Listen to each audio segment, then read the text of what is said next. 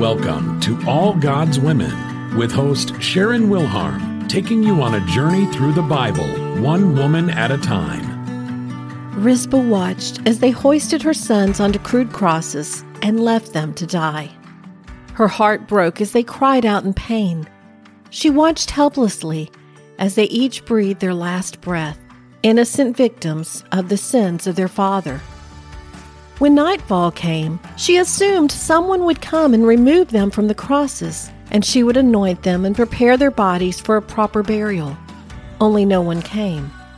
Rizpah took sackcloth and laid it on the rock in front of the bodies. Night and day she stood guard over the bodies, keeping the birds away during the day and the wild beasts during the night. For 5 months, Rizpah camped out on that hill. For 5 months, she watched as their bodies slowly decayed. For 5 months, she remained vigilantly by their sides, though the stench had to be overwhelming. How worn out and weary she must have felt all alone on that hill with no one to comfort her or care. Only she wasn't alone. God was with her.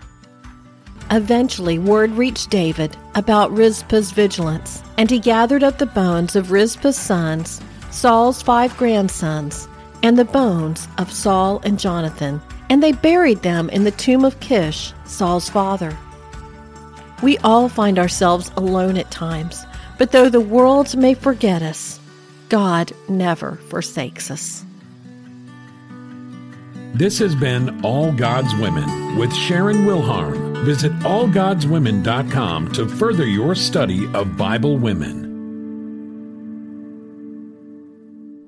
If you enjoy listening to All God's Women podcast and radio show, you're going to love my brand new Women of Prayer Bible study. Get to know the character of God by studying the prayers of women in the Bible. Grab your copy today, available in paperback and Kindle.